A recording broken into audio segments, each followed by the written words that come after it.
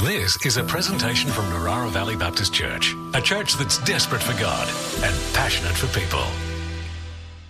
Travis said, I'm a relationship therapist. That's true. I've been doing that for a long time. That's also true, hence the grey hair. When I started, I had brown hair. We're going to look at relationships friendships. I keep on calling it relationships because I'm used to saying relationships. They're kind of intermingled, but we're using the word friendship. And we're specifically looking at, in light of what does it mean, follower of Christ, to actually understand friendships and, how is that different to anything else in our society? So, to begin, I'd like you to watch this clip. And as you watch it, just notice whatever you notice.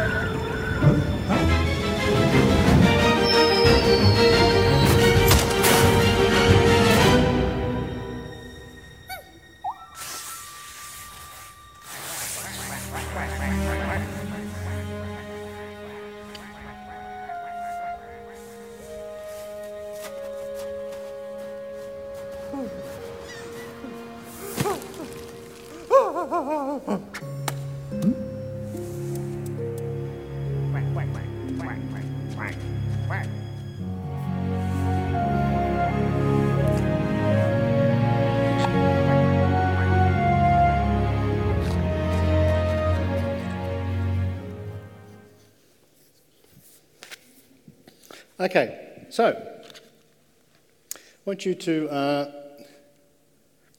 talk to somebody next to you, Jeff, for a couple of minutes. Just think of these questions. Did you relate to any of the characters on the clip? One, what did you notice you were feeling through the clip? Did you see any aspects of friendship on the clip? I'll give you a couple of minutes to talk to each other. I'm a therapist, I make people talk to each other. That's what I do for a living.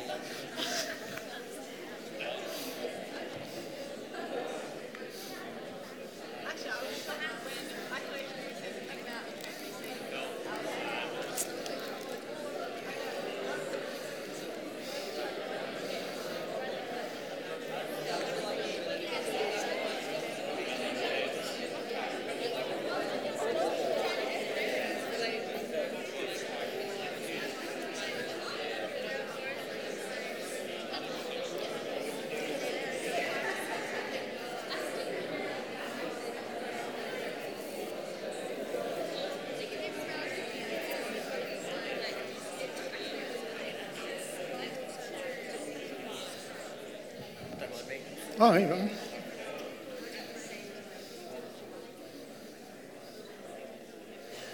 I can hear the energy dropping.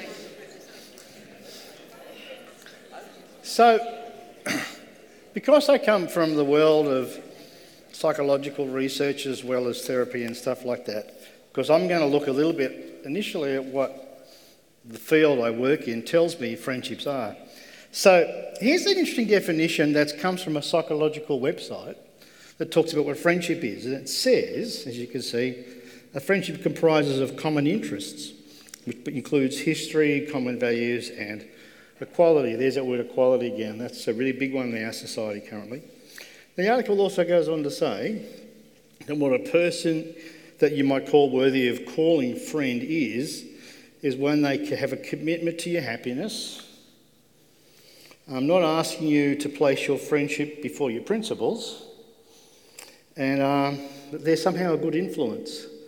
But the psychology world doesn't define what a good influence is necessarily all that well. It just says that they've got to be a good one. What do you think? Does that make sense to you? Does that look like a good definition of what a friend is?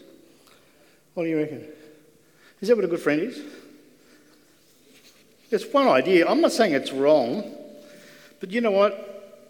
I don't think it goes anywhere deep enough, and it certainly doesn't consider the whole idea of how character is developed for a friendship at all. So, if we begin to look at the Bible, and we look particularly at Colossians, this is some verses that were looked at in this morning's service as well. Have a look at this.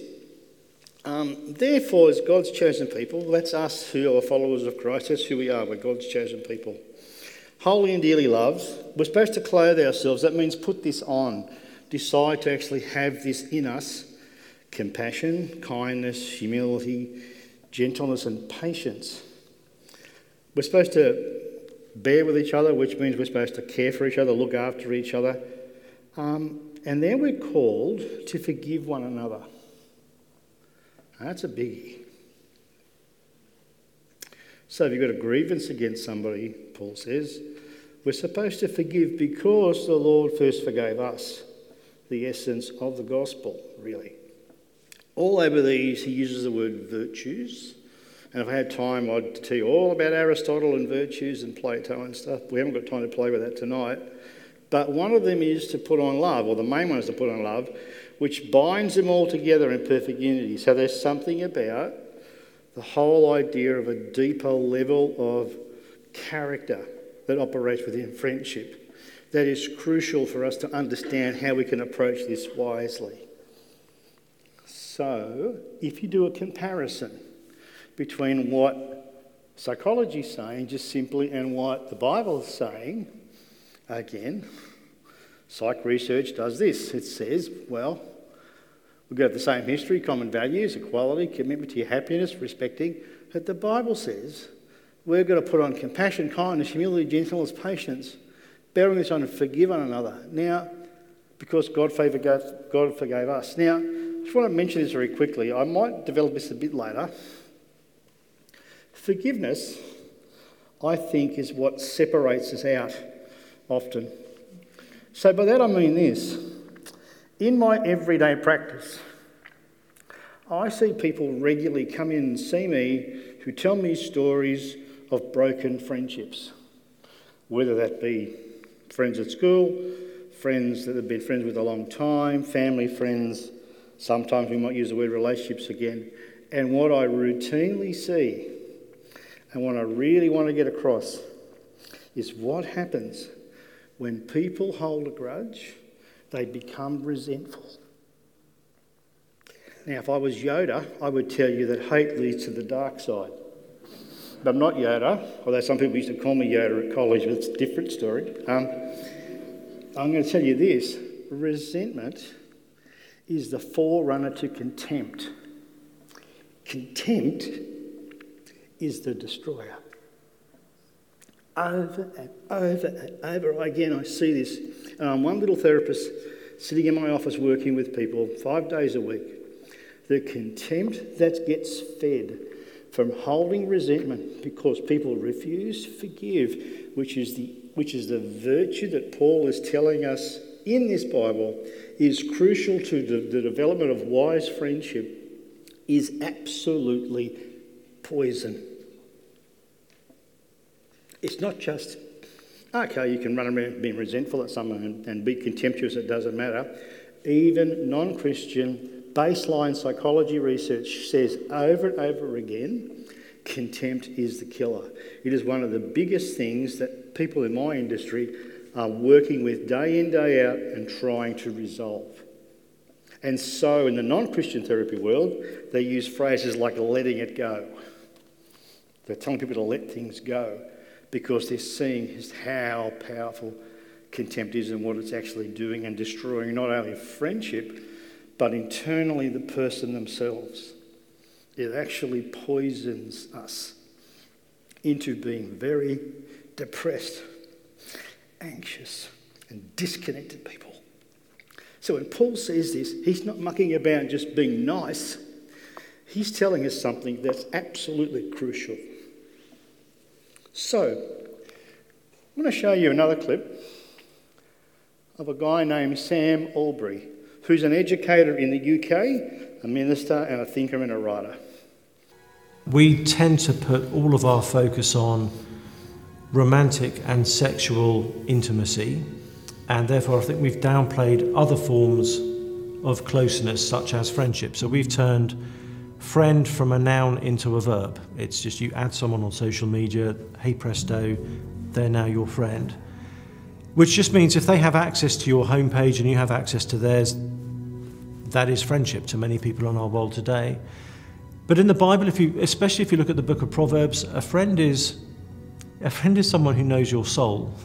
It's not just someone that you have a shared hobby with or occasionally hang out with. It's someone who knows the real you, who knows what's really going on inside. The Hebrew word for friend is very closely related to the word for secret, because a friend is someone you tell your secrets to. We see this actually with what Jesus says in John 15 verse 15. Jesus says to the disciples, I no longer call you servants, for a servant does not know his master's business. Instead, I've called you friends, because, and whatever Jesus says next is going to show us what he thinks is defining a friendship. He says, I've called you friends because all that the Father has revealed to me, I have made known to you. In other words, Jesus is saying, you're friends because I'm letting you in on everything. I'm opening up to you. I'm spilling all the beans. So that, I think, is why in the Bible friendship is such an honourable and precious thing. It is very intimate. And Proverbs shows us you can't be wise in God's world without friendship. That's a word not just to those of us who are single, it's a word to those of us who are married. I've seen marriages suffer and implode for a lack of friendship outside the marriage. All of us need friendship. So the Bible actually gives us a wonderful vision for it. It shows us that although our culture says sex and intimacy are virtually the same thing, the Bible says, firstly, you can have a lot of sex and no intimacy. That is sadly possible. But it also shows us in what it teaches about friendship, you can have a lot of intimacy that has nothing to do with sex. And we see lots of examples of that. Jesus, we see having deep friendship with the 12, then with the 3, and then with the disciple he loved. Paul, similarly, we realise was not just out there on his own, but he was embedded again in a matrix of close relationships. And so the Bible has a very high view of friendship, and if we're going to be faithful to Scripture, we need to have a high view of friendship as well.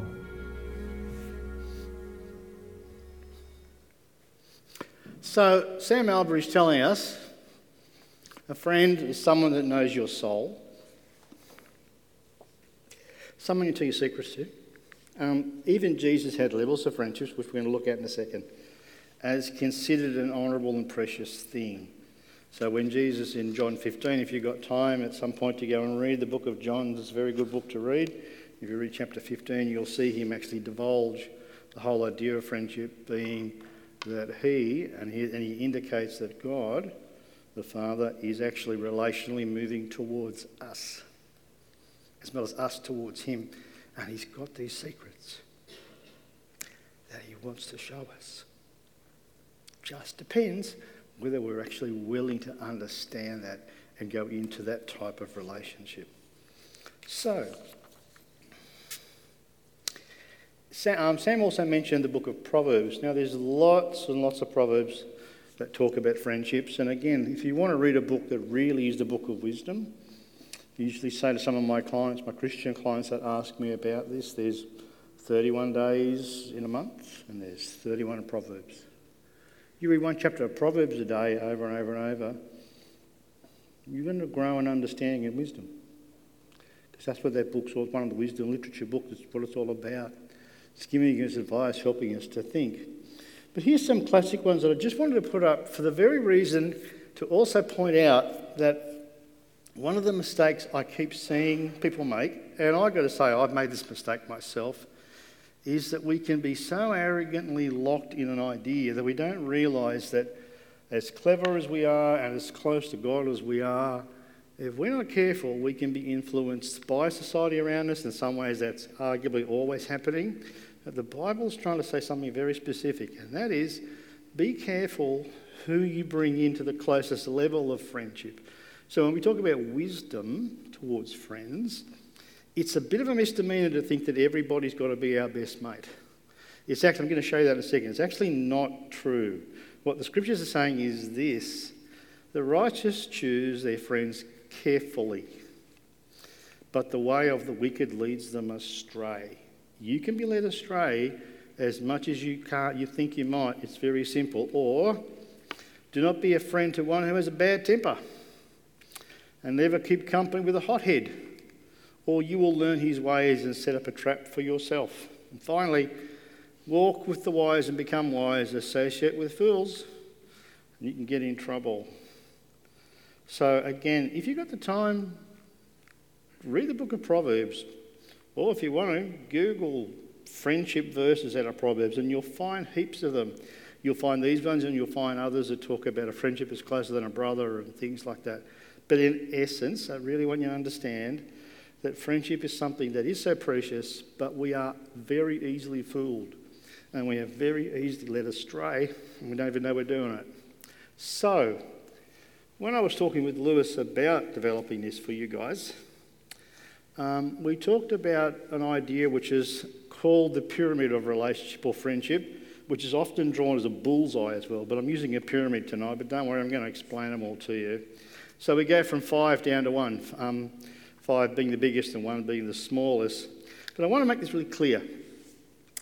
It's not true, in my view anyway, that everybody that even sitting in this building tonight has to be your best friend, or you have to tell them absolutely everything about you. I would suggest to you that there are people here tonight, I know it's true for me, who I don't even know, and you don't know me. So why would you tell me deep, intimate details about you? It's a bit crazy, but there's this expectation running that somehow you're supposed to, like there's this idea that if we're Christians and we're somehow connected by a church, that means you've got to know everything about me, and if you ask me anything I'm supposed to tell you. It's absolutely rubbish. But there is a process that develops friendship. But this idea that everybody's got to know everything, absolutely not true. And in fact, if you go into a friendship with someone that demands to know everything about you really quickly, I'd suggest to you that person may be dangerous. Not necessarily, but I'm telling you, by and large, those people that demand to know everything very quickly are quite dangerous relationally. Because they often don't open themselves up, but secondly, they're pushing the boundaries too fast. So, level 5. We're on level 5 up there? I've got it? Yeah. Which is normal and okay. It's called strangers. So they're members of society or around that where there are no opinions and no emotions and there's no connection. I usually call it shopping centre communication. It's the people that you talk to about stuff when you're standing in line. You know, how's the weather? Oh, how's that? It's that kind of a level. And it's fine. It's actually not at the beginning of a friendship, but it's not that deep. Level 4 we call acquaintance in my world, which means members report, they talk to each other about their opinions and their thoughts, but they usually don't talk much about their feelings. Because the risk is getting higher. Level 3, you call them casual friends. So we discuss emotions and we talk about certain subjects. So the risk is getting higher. Can you see that? Level 5, it doesn't matter, you know. Level 4, a bit riskier. Level 3, starting to talk about thoughts and feelings. It's a bit more risky. Level 2, we call them close friends. So they're the sort of people that we do talk about our thoughts and feelings. We talk about our struggles and our fears and anxieties and them with us. So it comes along the same trajectory. It's not like we're just the ones doing the talk and they do that with us as well. But it's really important to know that level 1, which is the most intimate level of friendship that Sam Albright talked about, That most intimate level of friends, that's where you're talking deeply about your thoughts and your feelings, and they're usually talking to each other about how you feel about the other as well as the issues you're facing. So you want a high level of trust to actually take someone to that level inside yourself, and more than likely there may be 2 or 3 people that function at that level for you. It's a misdemeanor. It's actually wrong to think that you're supposed to have 10, 20 people at that level. It's incorrect, and it's actually psychologically not sustainable. It just doesn't work. So it's normal that your deepest friends, the people that know the most about you, that you tell your secrets to, there's probably not a lot of them. Does it make sense to you? It's levels. But we get it wrong all the time. We think somehow we've got to stay open to everybody. It doesn't work. So, pragmatically, I then decided to look at what's called the most 5 destructive things that can destroy friendship. So there's like a pragmatic end for you. Number 1, if you're in a friendship with somebody and they have a deep need to always prove to you that they're right and you're wrong. In my language, which remember I'm an old guy that comes from the 60s and we used to watch a television show called Lost in Space. Anybody remember Lost in Space with the robot, his head went up and down like that? No, I know. Had a big head, his robot went up and his arms went like that and he used to say, "Danger, Will Robinson." That was his phrase, "Danger, Will Robinson, danger, Will Robinson." You've probably seen the other series of Lost in Space that was made a little while ago, if you're a Trekkie or you're a space person like me. But that's what this is about, danger, danger, danger.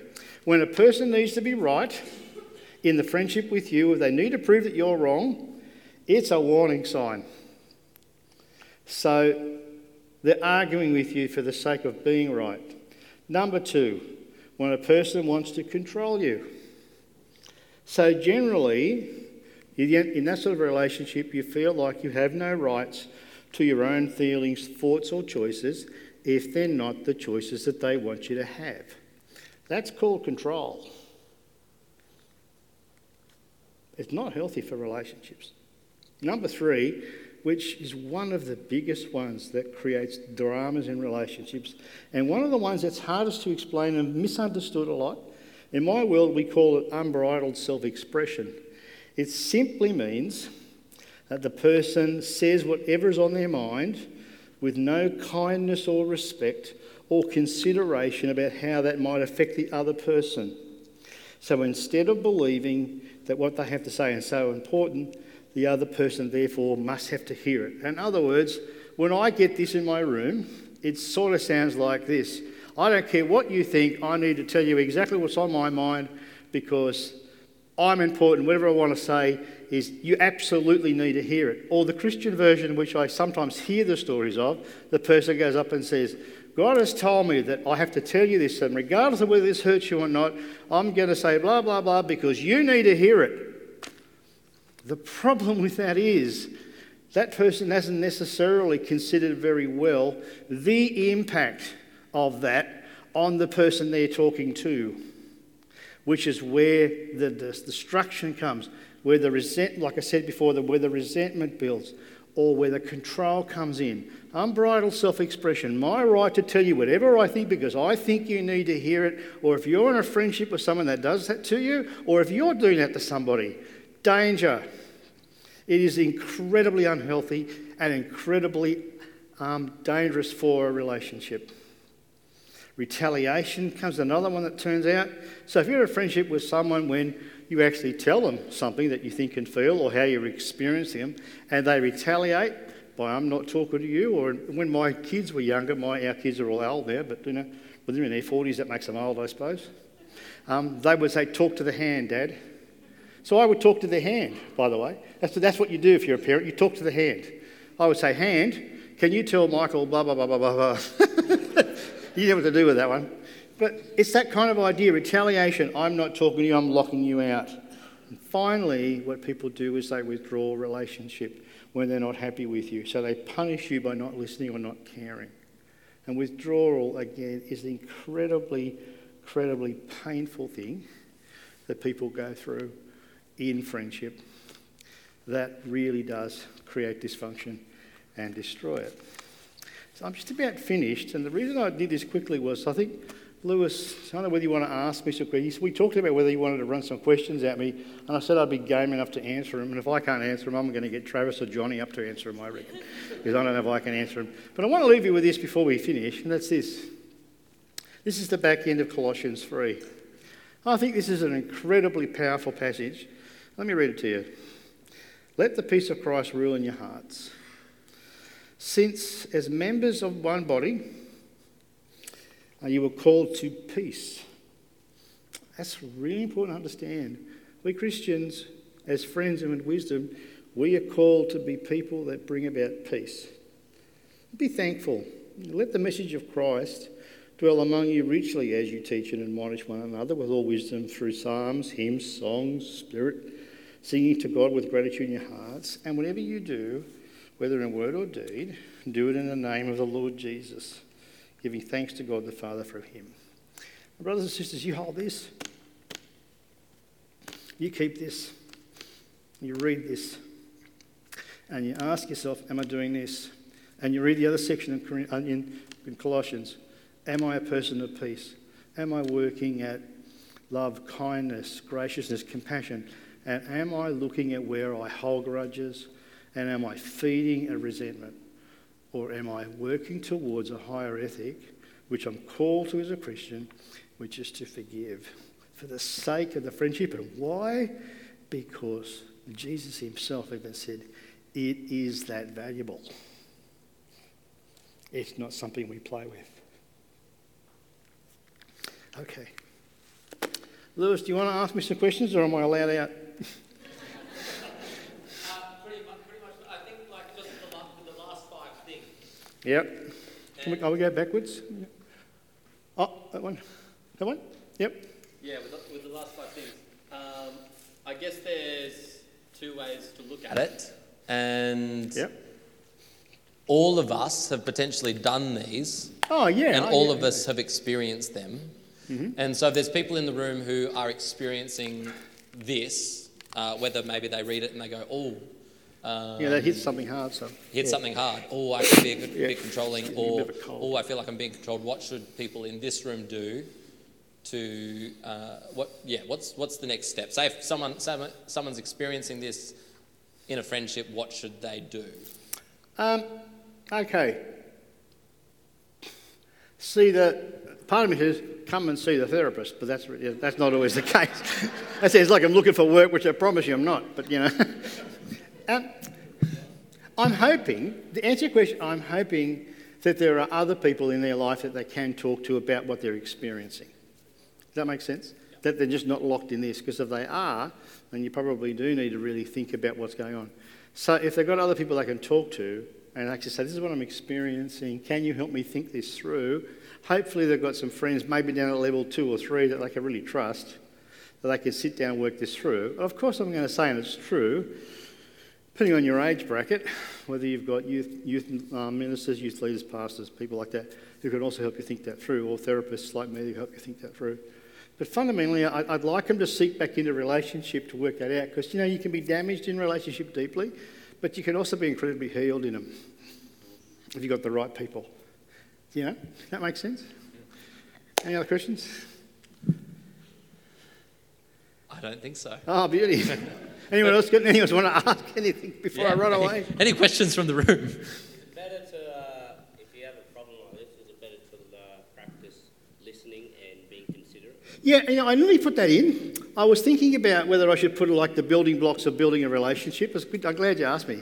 And I thought, I wasn't sure I had enough time, because we're in red by 2 already. I'm going, yes. If you want to look at the building blocks of a healthy relationship, they really are quite simple. I'll shut up in a second. Tell me if I'm rattling on too much, right? No, you're good. So if you look at generations, so for instance, I'm 61. That's how old I am. So I'm what's called a baby boomer. There's some other baby boomers in the room. So what that means is, like last night we had dinner with some friends. So friendship for us, by and large, with baby boomers means you seek them out and you sit in your room and you talk to them, right? Okay. And that what we tend to do is we tend to look at them with eye contact and we tend to listen and respond. If you go down the Gen Ys, Gen X's, what they call Zoomers, which is a lot of the bracket of people from 24 down, they have a very different way of relating than we do. There's a lot of pressure on them. So, everything's done through Messenger, correct? Messenger? Is it now Messenger people use, or is it Snap? What's the one they use? I'm getting too old myself. Oh, you're getting too old. Anybody tell me what it is? Is it Messenger? So in other words, you send a message, and if you haven't got a response within half an hour, somehow you're interpreting that as somehow the person doesn't like you. That kind of stuff. And what happens is it creates anxiety, it builds anxiety in people, and they end up again getting really stressed and worrying that someone hasn't responded. And of course, then people have phones on all night rather than being able to sleep. They're so worried that something's going to happen, they've got their phone on all night. Of course, they're getting tighter and sicker and all that, and parents getting cranky at them and all that. But to answer your question, it's about eye contact. Eye contact is really important. I hate texting. Sorry? You hate texting? All my arguments with my girlfriend are all because of Texting. Yeah. There's miscommunication. Absolutely. Knowing the feeling of what's the expression within the text. Absolutely, because I remember when I first had a mobile phone, this is 1,000 years ago, I texted somebody and I didn't realise I'd put it on capitals, right? And then this person wrote back to me, "Why are you so angry with me?" And I think I said something like, "Yes, I'll see you at this time and date." And have I done something to offend you? And I'm reading and going, and then someone had to point out to me it was in capitals, which is why. As a simple example, and I went, oh my goodness, this is getting way too nuanced for me. So eye contact, listening more than speaking, and expressing it a bit. Sorry? How do you listen over text? Well, you don't. You see, that's what I'm saying. The challenge is to actually be in a relationship. You've actually got to be in the room with them often and talking with them. That's the tricky part. I'm in the Yeah.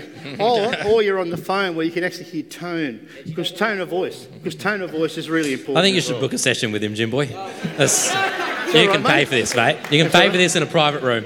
Actually, I'll just give you my card.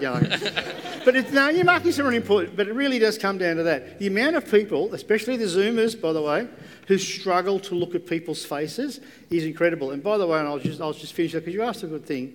Most people interpret relationship through faces and how you respond to a face. So people are reading your faces at 0.003 of a second, the experts say, and they make assumptions, and the assumptions form how they feel and how they respond and behave before you've blinked. That's how fast it is. So I have them in the room. If I'm doing couple therapy, classic ones I do, I can see people, they see each other's face, and don't you say that? I saw that look, and I didn't even see the look. They know exactly what's going on, and they've interpreted, and it's organised how they feel and how they respond and how they talk to each other and what they think's going on in the relationship. And there's a high chance it's wrong. But nonetheless, they read faces and they assume they're right, which is what we do. We think that whatever we think is correct.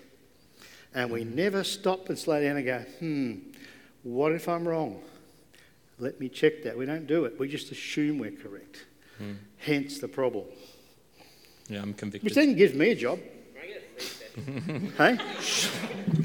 Talk to Lewis soon. Anything else? Anything else before we finish? Hey, I think this has been awesome, and I'd love to have you back. Can we give Neil a round of applause? Yeah.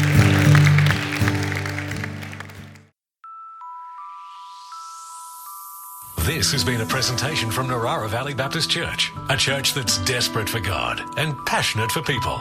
To continue the conversation, we invite you to join us Sundays at 9:30 a.m. and 5 p.m. or on our website at www.nvbc.info.